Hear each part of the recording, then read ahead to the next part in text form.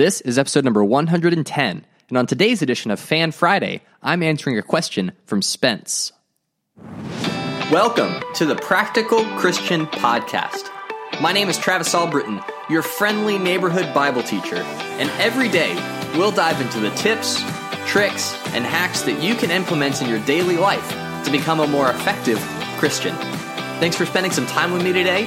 Now let's jump in to your daily dose of practical Christian training.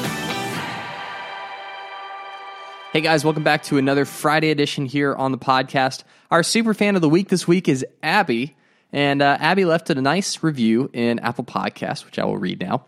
She said, "I always look forward to your podcasts. You will never know what a godly impact you've had on my life."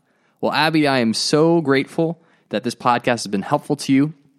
And if you want to be highlighted as a future super fan of the week, all you have to do is go to iTunes or Apple Podcasts and leave a review. Drop a comment. Let me know how this podcast has helped you, and let me know how many stars out of 5. 5 stars being the best, obviously, and 1 star meaning that you just did this for participation points. But Abby, thank you again for your review. Our question this week comes from Spence. Sorry, guys, I'm all over the place today. Our question today comes from Spence, and he wrote to me and he said, "I've heard about extra books from the Bible, the Gospel of Thomas and Judas and more. I've always believed that if God wanted them in the Bible, he would have put them in there. But do you believe that there's any value to studying these documents?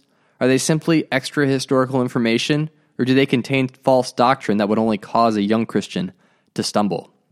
And Spence, this is a great question because recently this became a hot button issue, a topic that was widely discussed in the Christian community and even outside of the Christian community, and really came to the forefront with the release of the Da Vinci Code, which is a fictional novel by Dan Brown. And some of the basic premises that Dan Brown builds his narrative on top of aren't strictly biblical, right? So he references other gospels to paint different storylines to suggest that certain things about the Holy Grail. And it's a very entertaining book. So if you just read it for entertainment value, it's very entertaining. But it got people asking the question, how did we get the books of the Bible that we have? What about these other books that claim to be gospels or important letters written by important people? Why didn't those get in? Was there like a Roman emperor that decided what would go in and what wouldn't? How did the early church decide which books should be included in the New Testament? And so what I'm going to talk about today are things that I've learned from a wide array of resources, I would say, but the main one is How We Got the Bible by Neil Lightfoot. This was written a little while ago, but and it's definitely not a light read, but it's very clear, very useful in breaking down how we got the Bible and how we assembled it into what it is today. And so just some notes specifically on the New Testament books, because that's typically the ones that people have the most question about, is they were circulated throughout the early church as they were being written. So if you can imagine Paul writing a letter to a church, the book of Colossians, for instance, at the very end, Paul says to the church in Colossae that they should read the letter he sent to Laodicea as well, and that they should actually swap, and that the Laodiceans should read the Colossian letter. And so that was common practice, that as these letters were being written, instructing the church on how to be like Jesus and what this new life looked like, these letters and these books were circulated throughout the early church. And so writings from apostles and other influential church leaders, guys like James, who was leading the church in Jerusalem, were highly sought after. And you can imagine why, because at this point, the only scripture that they had was the Old Testament. And it wasn't like today where everyone has access to a Bible.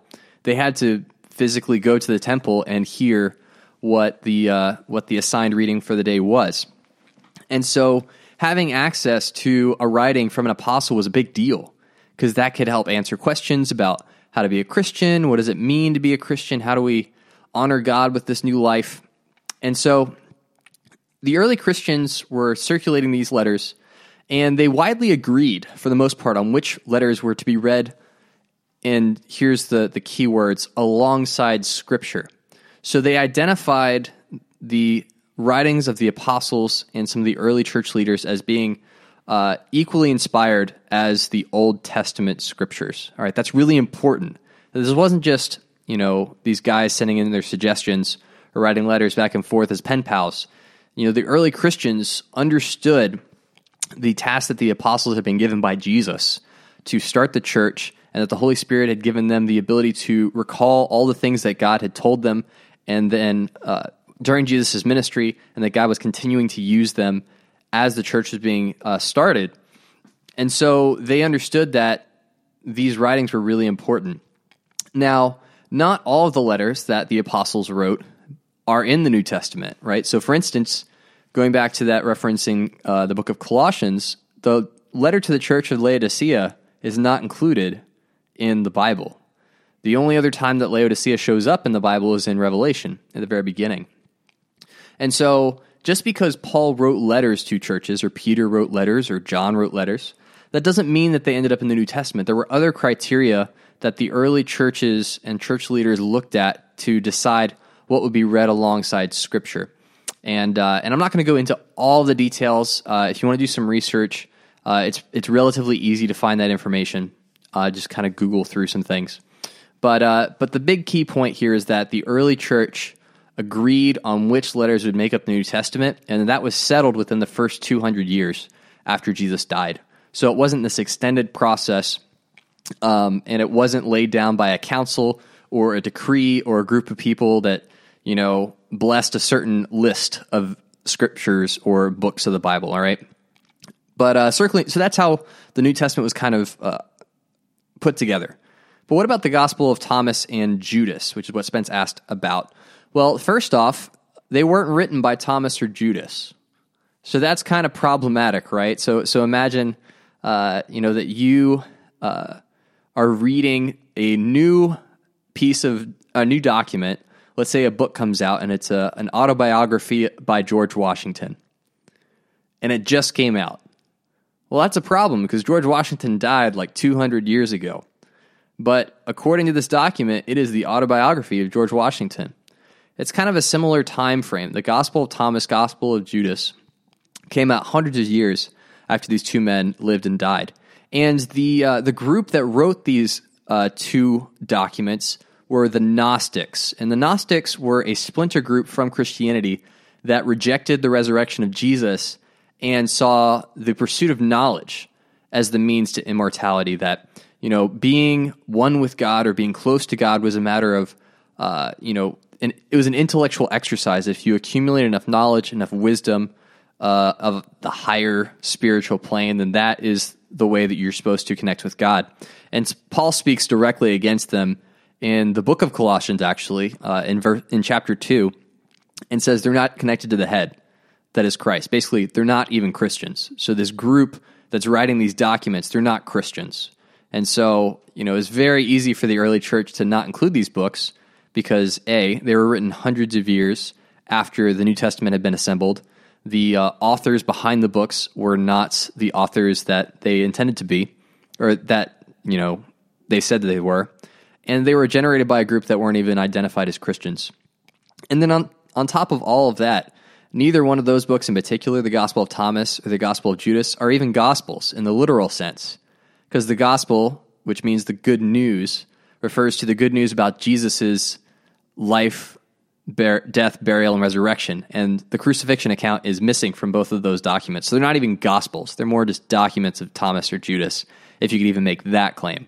All right, so there's a litany of reasons why those books aren't included in the New Testament. But if you want to learn more, if this has just started to scratch an itch of curiosity of how the Bible got put together, I definitely encourage you to go and snag a copy of that book, How We Got the Bible by Neil Lightfoot. Again, it's not a light read.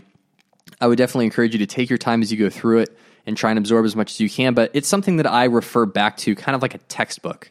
I won't sit and read it cover to cover, but I'll go and read specific chapters depending on a conversation that I have with someone or a question that I have or something like that. And I'll, of course, leave a link in the show notes, the episode notes for this episode. So all you got to do is click over and snag a copy off of Amazon. But if you want to submit a question for a future Fan Friday, all you have to do is just click the link in the episode notes right next to the Neil Lightfoot click, or just make a post in the podcast Facebook group, and you can send me your question to me that way. Well, that is it for today. Make sure to smash that subscribe button to get daily practical tips just like this one. Leave a review in Apple Podcasts for your chance to get a shout out as the Superfan of the Week. And make sure to head over to the podcast Facebook group to connect with me and help decide future episode topics. Every day is an opportunity to grow closer to God and make a positive impact on the people around you. Take action with what you've learned and help make the world a little more like heaven. I'm Travis Albritton, and I'll talk to you tomorrow.